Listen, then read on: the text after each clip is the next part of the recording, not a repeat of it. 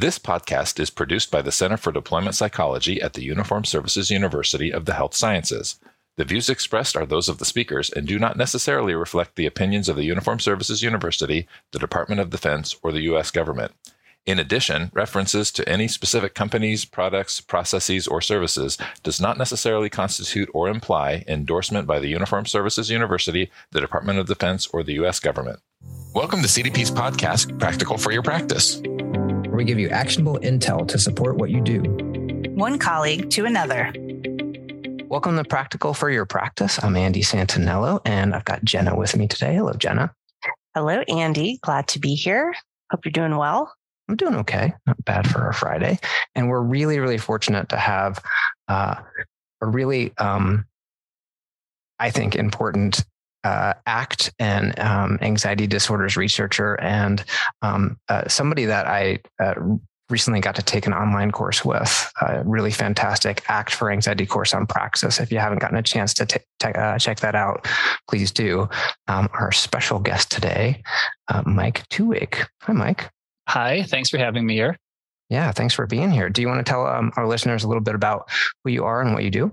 Yes, I'll try to keep it brief. So I'm a professor of psychology at Utah State, which is in Logan, Utah, about an hour north of Salt Lake. And, career-wise, I've always kind of been doing ACT, how to do exposure therapy from an ACT model for pretty much all the anxiety disorders and OCD. OCD might be my favorite one, but I've done work in all of them. And then, kind of a big part of my career, maybe for the last 10 years, is teaching people how to do this work. So I run practicums, I do workshops, I try to write pieces, that people could read that would help them understand how to do this. And yeah, so sort of beginning of my career, we were sort of working on these ideas and they got to a place. And now I spend a little bit more time trying to teach people how to do it.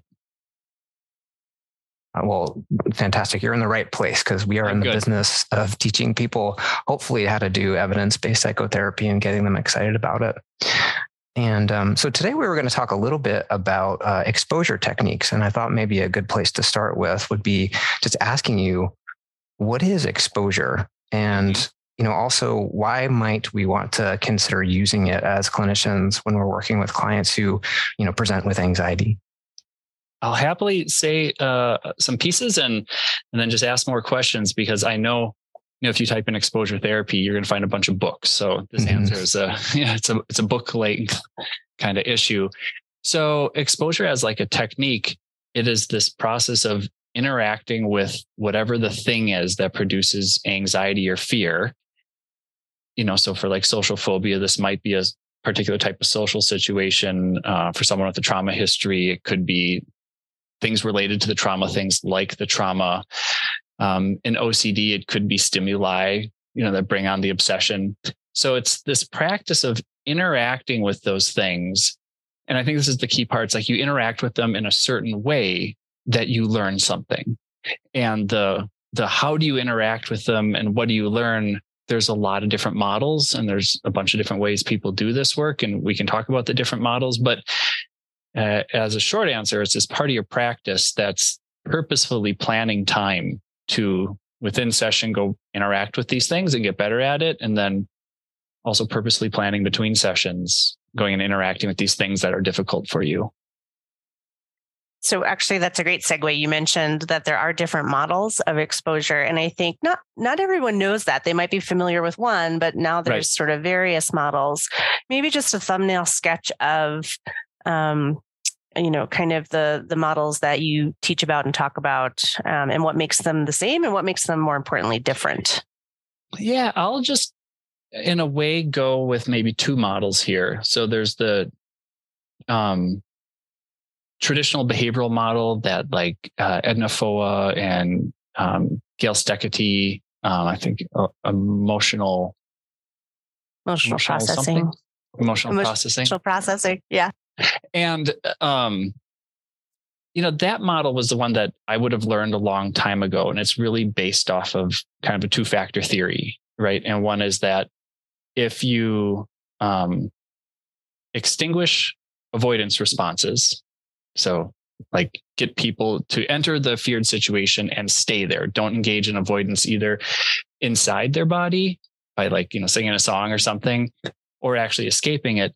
And if you stay in that situation, then here's the other factor, you will habituate to it. And then you'll start having less of an emotional response in that situation. So if I was afraid of a snake, I go stand in front of a snake and, soak it up and my body does its thing. And then eventually that whole thing starts to habituate. And if I practice a lot in a lot of different situations, I'll have that growth, right? I won't be so reactive to it. And more, research is indicating that it's not the amount of time in a feared situation and the amount of fear that comes up and the amount of habituation that occurs. It's that the more important variable in all this is how open you are to that, to whatever's happening in your body. And the more open you can become and the better you can get at having that feeling, then you're better at functioning whenever that comes up. So Michelle Krask and, people who work in my area, everyone's sort of leaning towards that acceptance or tolerance model. And that building acceptance or tolerance is probably more important than facilitating habituation. And I'd say in the last 5 years, I could probably find a dozen studies that keep saying one's ability to be open to, accept, or tolerate, however we want to talk about it, is a better predictor of outcomes. So if I can just say like 10 more seconds about it, that this is where exposure exercises are important. You can't talk about this. You actually have to go practice it. So those are kind of the two big models that are out there. So the behavioral one or the acceptance tolerance one. And they do kind of matching exercises, but what we talk about, what we focus on, what we teach ends up being different. It seems like I'm glad that you said that, because if you're kind of looking in from the outside and you look at an exposure, like a bit of a therapy clip, and the therapist is working with a client doing exposure, it might look like you're doing similar things. Mm-hmm.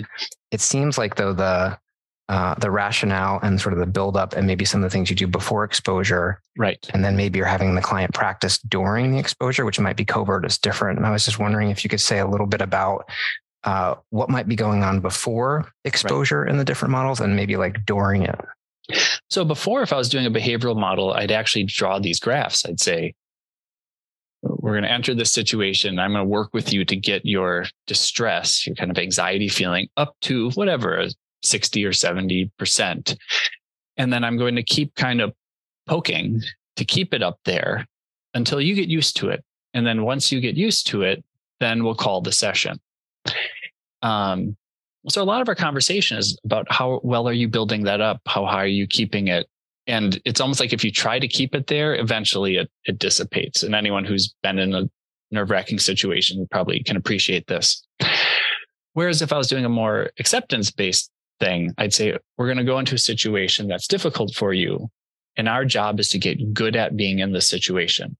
We're going to practice finding a home for this feeling. So, let's go in, and I might even say, are you feeling it? Is it there? Okay, good. But then one of the differences I see is I talk a lot during the acceptance one because I'm teaching them how to have it. And because it's only stuff they do in their body, I can watch a little bit, but I have to ask a lot of questions. So I'll say, like, where is it showing up? What's it like? How big is it? And what are you doing with it? And how would it be different to make more room for it right now? Okay. And then I might wait, 30 seconds and I'll say, now, what are you doing right now that's pushing it away a little bit? How do you open up to it a bit more? What's it like? Tell me, what size it is, how big it is, what thoughts don't you want to have right now? And I'll keep coaching how to have it be there. And then one of the maybe difference is the session ends when we run out of time, because I don't need it to go down. I just need them to practice having it. And a good example, and I'll say his name because I think it's a compliment to him. I was doing these projects with John Abramowitz, who's one of the best OCD anxiety researchers out there. And he said, I like these strategies you're teaching because it's like you have a bunch of ways to do response prevention, and they call it exposure with response prevention. you're giving me lots of nice moves to tell them how to leave it there. And he said, sort of before we would just say, you got to let it be there. Don't make it go away. But we had no ways to like really further that. And he's like, you've got books on how to have it. So that's a big part. Do you have, I mean, I think it'd be helpful. Sometimes it's helpful to hear like specific examples. If you have, in what you just talked about, even with OCD, how has that played out? And obviously you can make it a general one, right. But, just maybe helping our listeners really see a very specific example of what that might look like would be awesome. So if I was doing an exposure, what are some of the lines that I might say, or how I might talk someone through it? Talk someone through it. And, with the response prevention piece, you talked about all these different avenues you might take to work with that. It just, I don't know if you can think of somebody you've worked with or a teaching example you give, but I think those concrete examples sometimes are really helpful.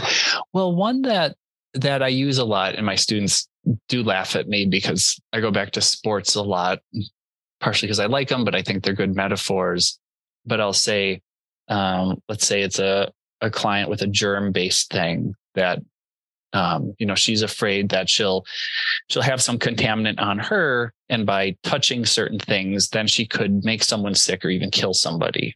So we might, do an exposure where we walk around and we touch doorknobs and we touch handrails, and we get things dirty that the community accepts being dirty. Right. But it's on her because she got them dirty. And so I might say, okay, we're going to go touch this railing. And she'll say, I really don't want to do it. And I'll say, okay, that right there it's like, you're an athlete. Let's assume she likes sports. Like, you're the athlete out on the court, and these are the opposing fans screaming at you right now. So you know what you got to do. And that's touch the handrail, because people touch handrails.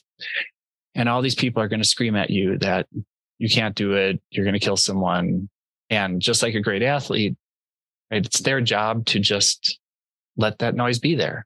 And my understanding is even great athletes, when they practice at home, they'll have stuff in the back and they'll have speakers with noise, and they get good at living with that. Actually, I go to basketball games, and when people are doing the shoot around, their teammates will put their hands in their faces because that's the game, right? There's people right there in your way. So you and I need to get good at living with all these distractions and noises. We're big fans of metaphors, so that's a great one. We love metaphors. It's like, it reminds me of an exposure session that I did with one of, someone recently around social anxiety. And we were going through the second or third round of small talk. Mm-hmm. And, I asked him, what about this next, bit of exposure? What do you want to do here? Do you want to pick a tough topic for you? Do you want to pick an easier topic? And he said, I want to pick something really hard. Like, if you're training for running, you put the like oxygen restricting mask on. I want to do something like that. Yeah. So I love those sports metaphors too. And it's sort of one of the things I wanted to ask you about is, I know that when exposure tends to be part of some of the ACT protocols you've worked on, before you get into exposure, there's a fair amount of training and psychological flexibility skills. And so two things. I was curious if you could give us a really quick and dirty definition of psychological flexibility. Mm-hmm. And then asking for a friend, are there, particular diffusion or willingness exercises that you really, really like to do, like that are sort of your go-tos when working with anxiety disorders? So I'll go for it. So psychological flexibility is the thing we teach in ACT. So a way of thinking about it is, in the traditional behavioral model, you might say a reduction in fear response is it's an outcome and a process, but it's like the thing we're trying to teach. Whereas if you're doing an ACT-based exposure, you'd say, I want the person to learn how to be psychologically flexible. So in a weird way, there really isn't a care for how high or low the internal stuff is. But we all know if you start ignoring it, allowing it to be there, not engaging with it, it's going to be less. But I'm not actually bothered if it comes back at times. It's just, can you handle it when it comes back? So psychological flexibility is the thing I want people to learn in exposures from an ACT model. And what psychological flexibility is, it's, the ability to be present with your thoughts and feelings, see them as just thoughts and feelings, even if they're very gross, find meaning in doing this work, allowing those thoughts and feelings to be there. And then while you're doing all those things, being aware of what's important to your life and being able to go in those directions. So maybe in a very simple way, it's being able to do whatever you want to do, regardless of what's happening inside. Whether you feel motivated for it or you feel incredibly scared of it, that you still have the ability to just do what you want to do. And how do I like to teach it? You are right, Andy, that I don't want to go into an exposure exercise unless the client knows how to allow their stuff to be there. Because if you don't teach that, regardless of the model, as soon as the person gets in a high valence situation, they'll just start to shut down and avoid and suppress and, do what we all normally do in difficult situations. That I want them to walk into this difficult situation and be ready to feel what they're going to feel.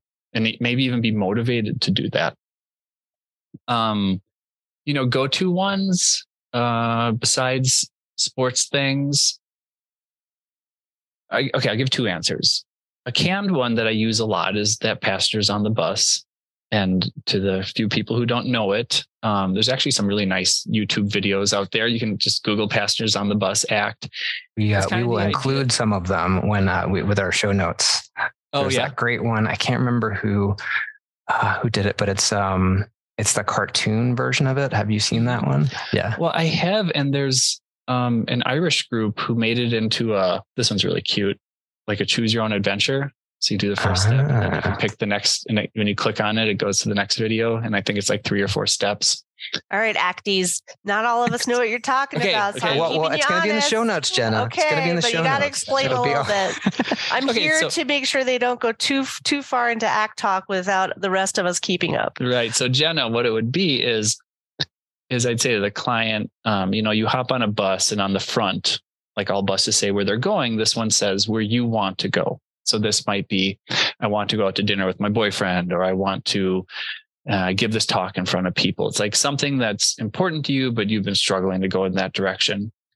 And this bus has a weird rule that the passengers may not cross the yellow line. They must, 100,000%. They stay in the back.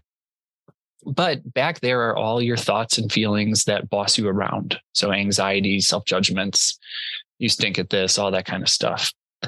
So as you start driving, the passengers will yell at you, and they'll tell you what to do, and they'll tell you you're going to crash and that you can't do it. And they could get really horrible, depending on what the issue is.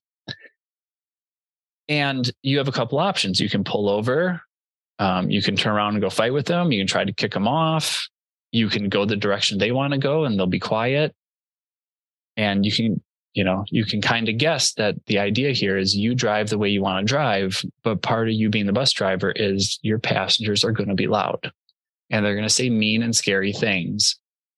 And I'd love for you to get good at driving your bus with all this noise in the back. And people can learn how to do it.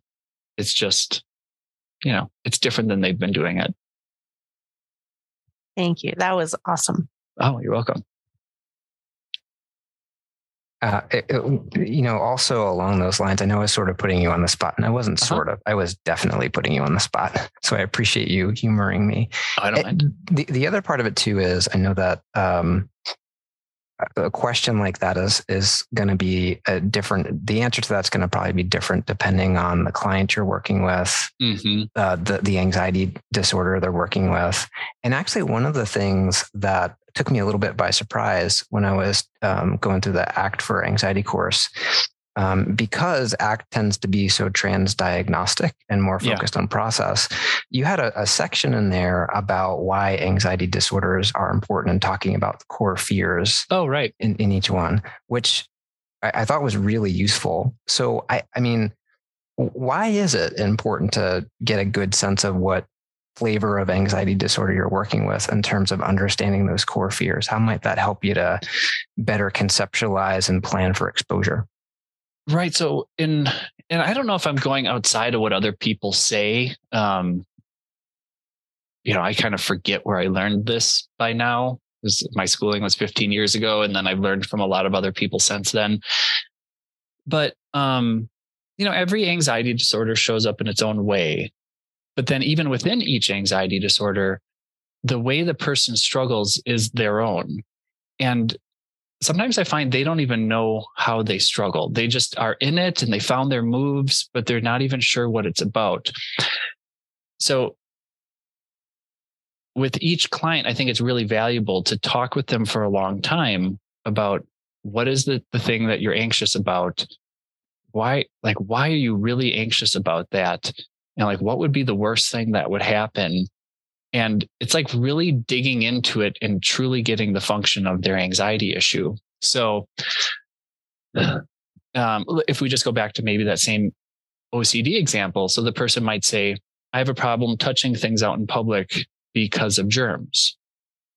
Okay. And somebody might be like, all right, let's go interact with germs. But what about germs? And for this person, it's my germs going on them. So that would really affect the way you're going to do an exposure. So it's not about her getting contaminated. It's about these contaminants going on to other people. So, but then it's even more, it's like, well, what would happen if it would get on them? And my client might even have to dig into, well, what is the really big thing?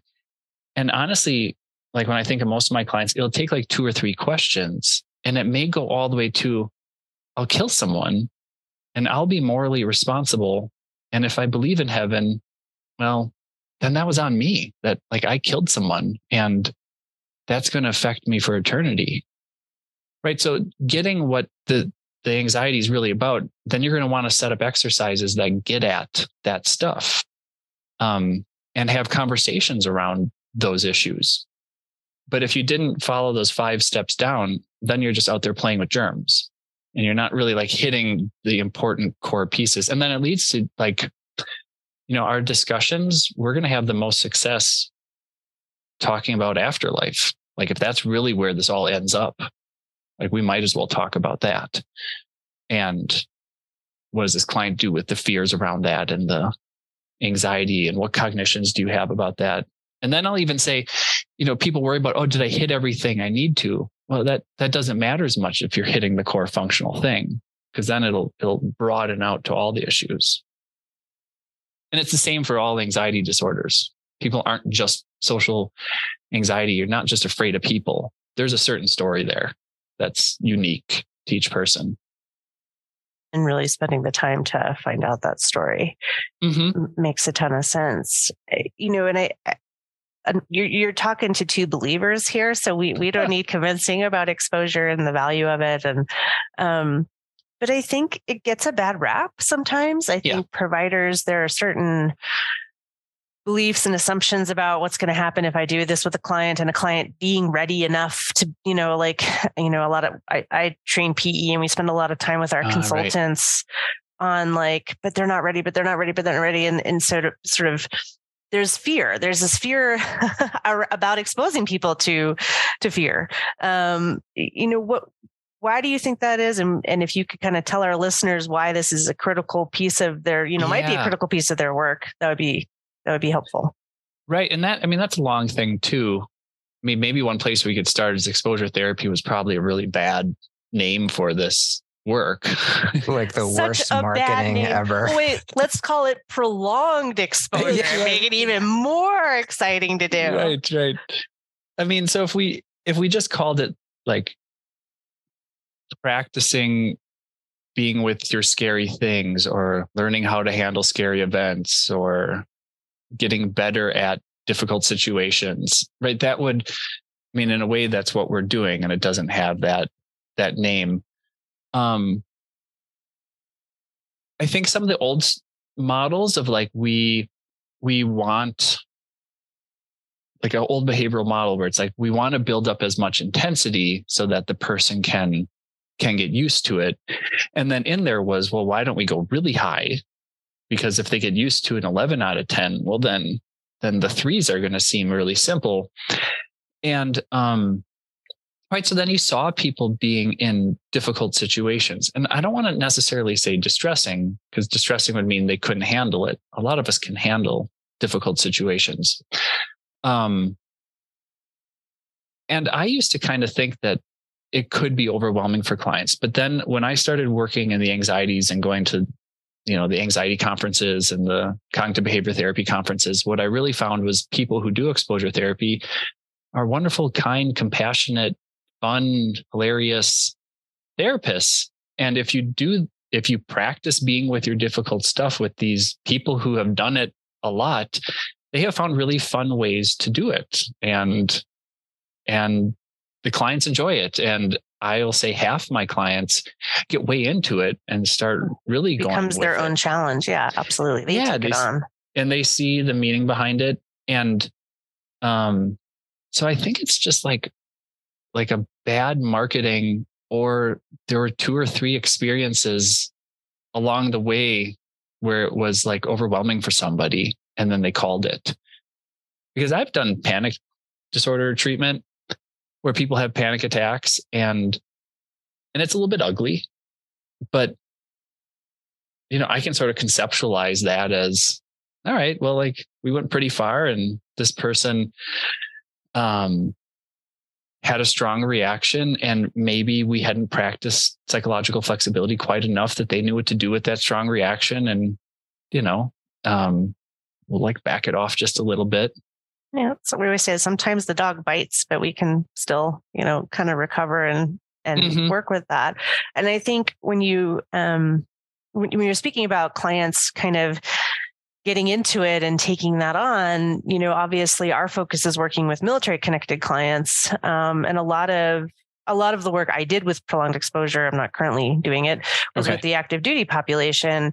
And, thinking about who's in front of you too. And I'm not saying it's only for specific people, but I do think especially with some service members and veterans, the culture has really instilled we have an agenda, we have tasks we're going to do. We are, kind of very active in taking on things, and really difficult things, and hanging in there with those things, and coming out the other side. That sometimes, even if you're as a therapist feeling uncertain about whether this is a good fit for you or whether you should learn more about this, thinking about who you're treating, and what may be a great fit for the person in front of you. I can throw out one thing that I actually heard this from my colleague Anu, and she worked out at NAFOA shop for a while, and she said that like therapists kind of have to go through their own exposure therapy of like doing the 100%. Like you do the work, and okay, that was like a little hard,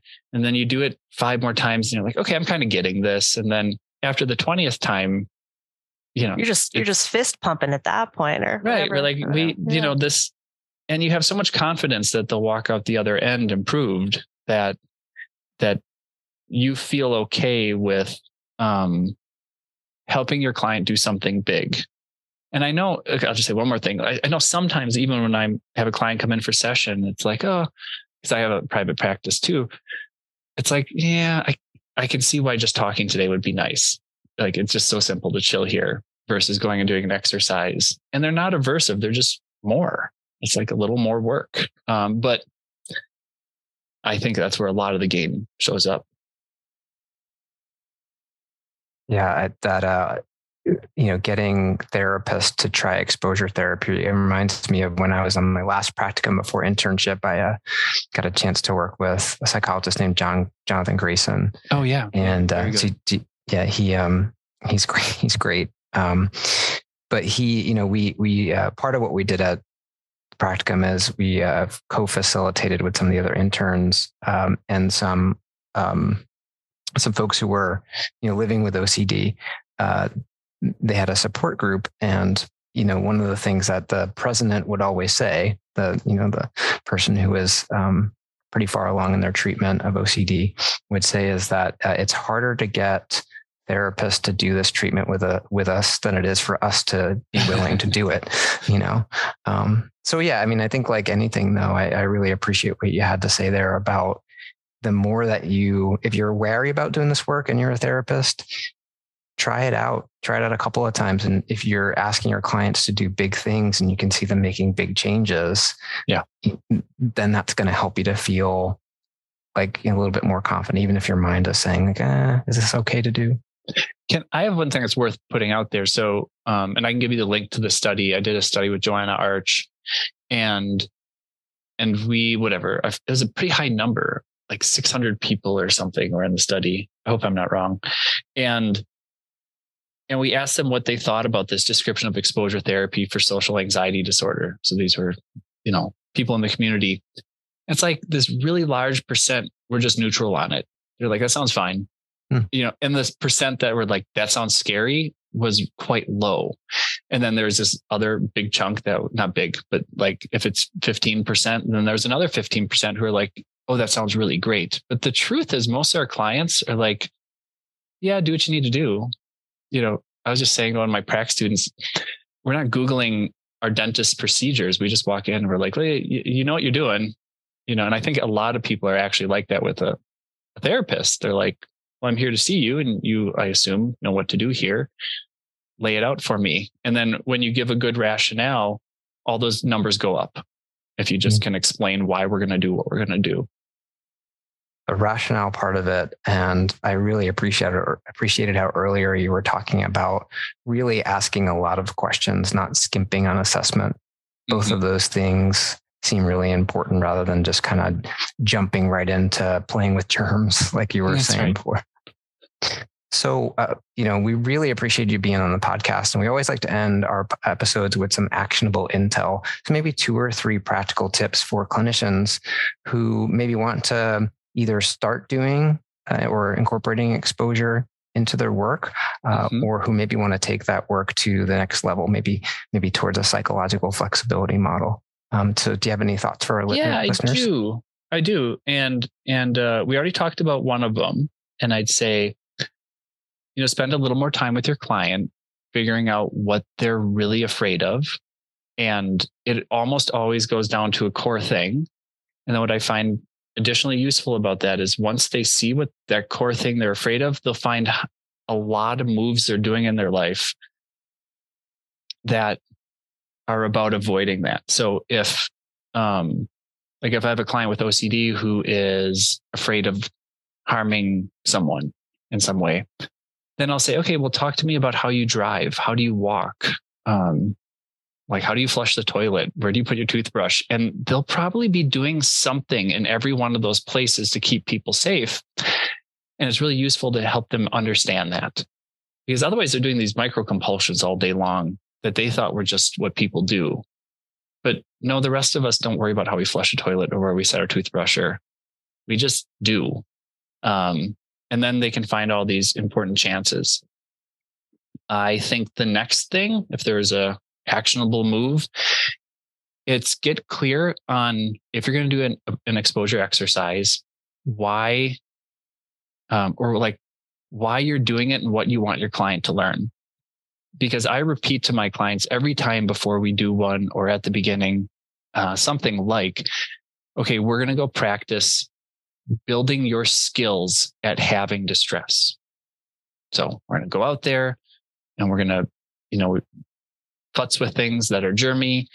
And I don't really care how high or low things are for you, but we're going to get better at having what you have, so that if we get better here, then when an important life situation shows up, you'll have those skills. So I would figure out that rationale so that you can just say it. And then the last thing is, if you picture adding exposure being like a half an hour event or an hour long event, it doesn't have to be. It can be 5 minutes. And I definitely do exposures like that with clients. I was just thinking, so I'm right. I don't know if this will be visual or if your podcast is totally. So I'm just at the university, and the clinic that I oversee is down one floor for social phobia experiments. Or exposures. They'll bring their clients up to me and they're like, yeah, you can go talk to my supervisor. And the person will come in, we'll have a 5-minute conversation, and they leave. And then they go back and they talk about what that was like. What'd you do? How'd you handle it? How do you want to handle it differently next time? And it was just 5 minutes. It wasn't a huge thing. So that's it, that you can start real reasonable, real small, and it can lead to, if you both get comfortable with it, you can go to bigger ones. I've definitely wandered campus for the whole hour, but it doesn't have to be there. Excellent. Well, we both are fans and are so glad that you came today and enjoyed our discussion. I definitely want to take a look at that article you referenced. I'm so I want to use that in consultation next week. Okay. Because I think the data is super compelling, and I like that somebody actually looked at that.